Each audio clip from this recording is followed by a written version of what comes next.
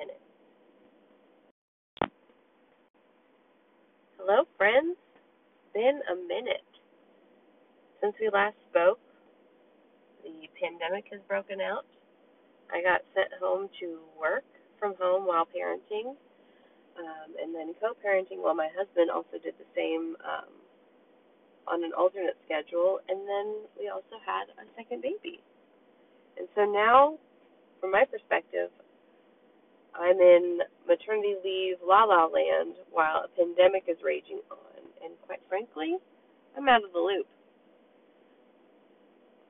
Work's going to be starting back up here in a couple weeks, and I've been digging into how on earth do I work from home with a 12-week-old baby and then also have our toddler with us a good amount of the time because she's in preschool, and manage things like preschool drop-off and pickup, meetings, feeding an infant.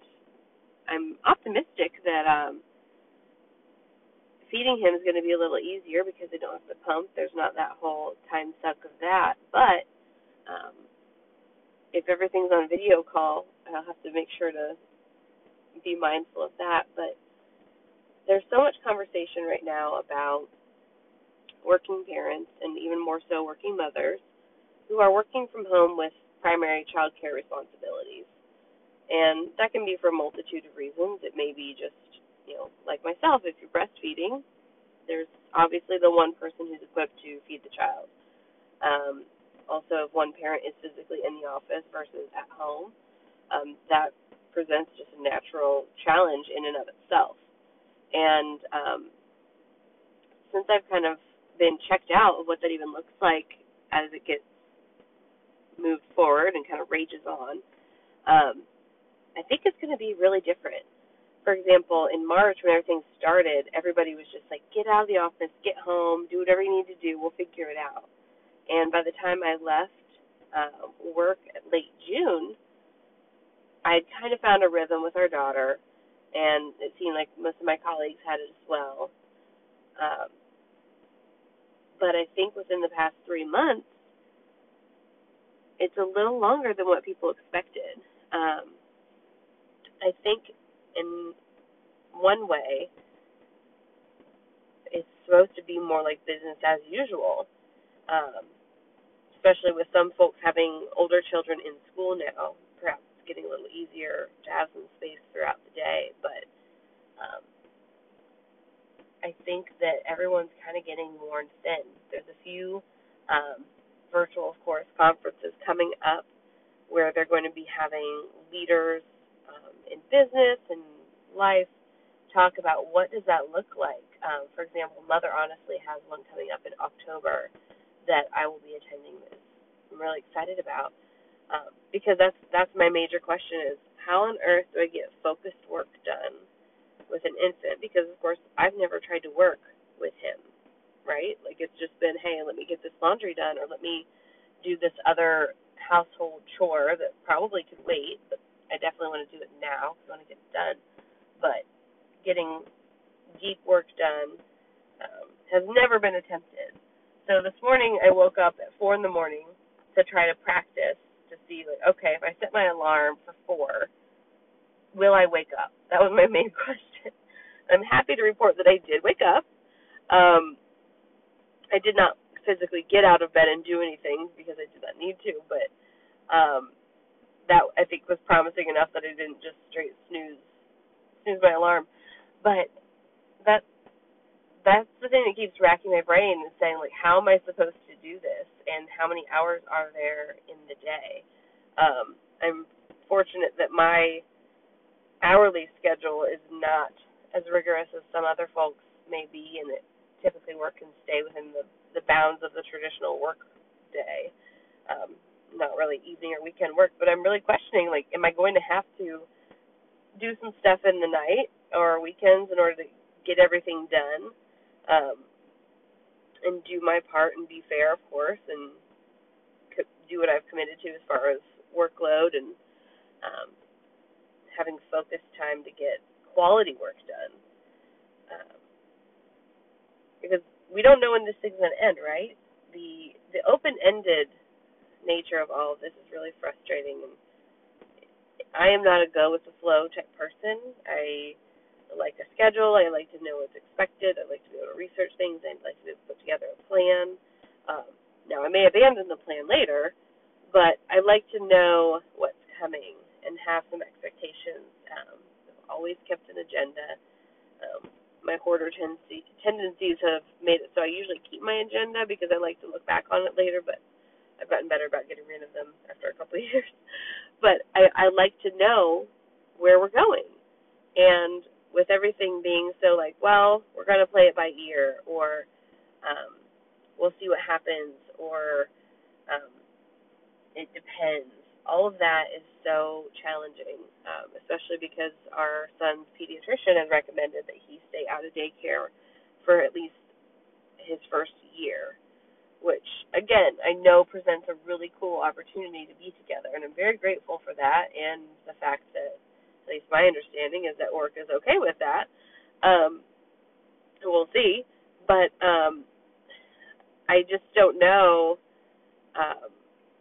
like what that even looks like. With our daughter, I had proposed, I'll say, somewhat jokingly to my employer that, hey, like this other place that I know about in town has a program where you can bring your baby to work until they're 6 months old. Why don't we do that?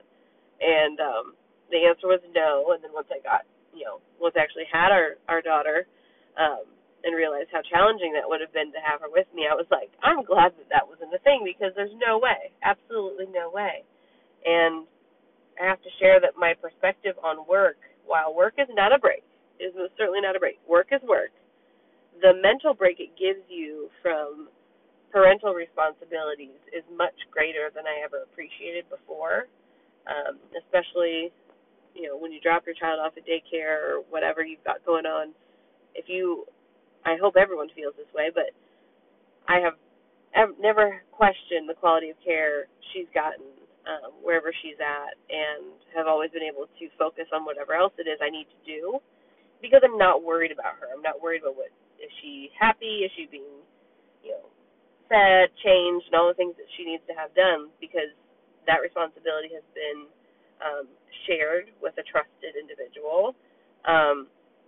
And I've been able to go about my work day or do whatever it is I need to do.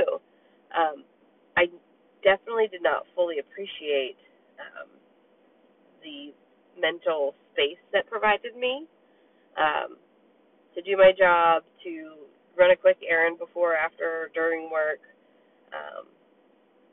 the space of which to do that kind of stuff if I needed to, especially when you think about things that you want to do, like Christmas shopping. You've got space in the day to do that on your lunch break, where you can make sure your husband and your kids don't see the thing, because everything comes on Amazon, right? But I think when we all get back to work, we're going to appreciate some of those features a little bit more, and maybe carve out more space in that way. And then I hope we appreciate our teachers more, our child care providers more, and all the other things that we have that help us do our stuff, because this stuff is not easy. There's a reason that a stay-at-home mom is a job, while, traditionally not paid. I'm not sure who gets paid for it, but, a stay-at-home mom is a job. It's a full-time thing. So to be a pseudo stay-at-home mom plus working professional at the same time with same expectations on performance is crazy. And while I don't have any answers, I've got a lot of questions. I hope that we can work together over the next few months as this rages on to figure out how do we support each other at home, in the workplace, what things we can either get rid of doing or have someone else do that's in a safe way that keeps our families and each other safe, to help us get through all this together.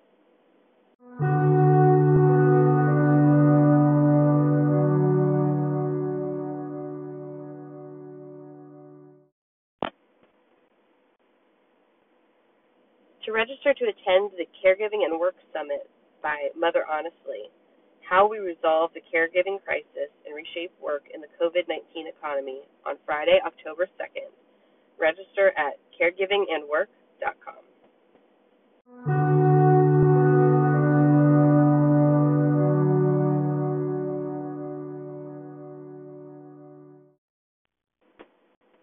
Thanks for listening to After Daycare Drop Off. Visit us on Instagram at After Daycare Drop Off, and check out our work in progress of a website, afterdaycaredropoff.com. And Mama, I know you're in the thick of it. I want you to know that you can do it, and I love you. Have a great day.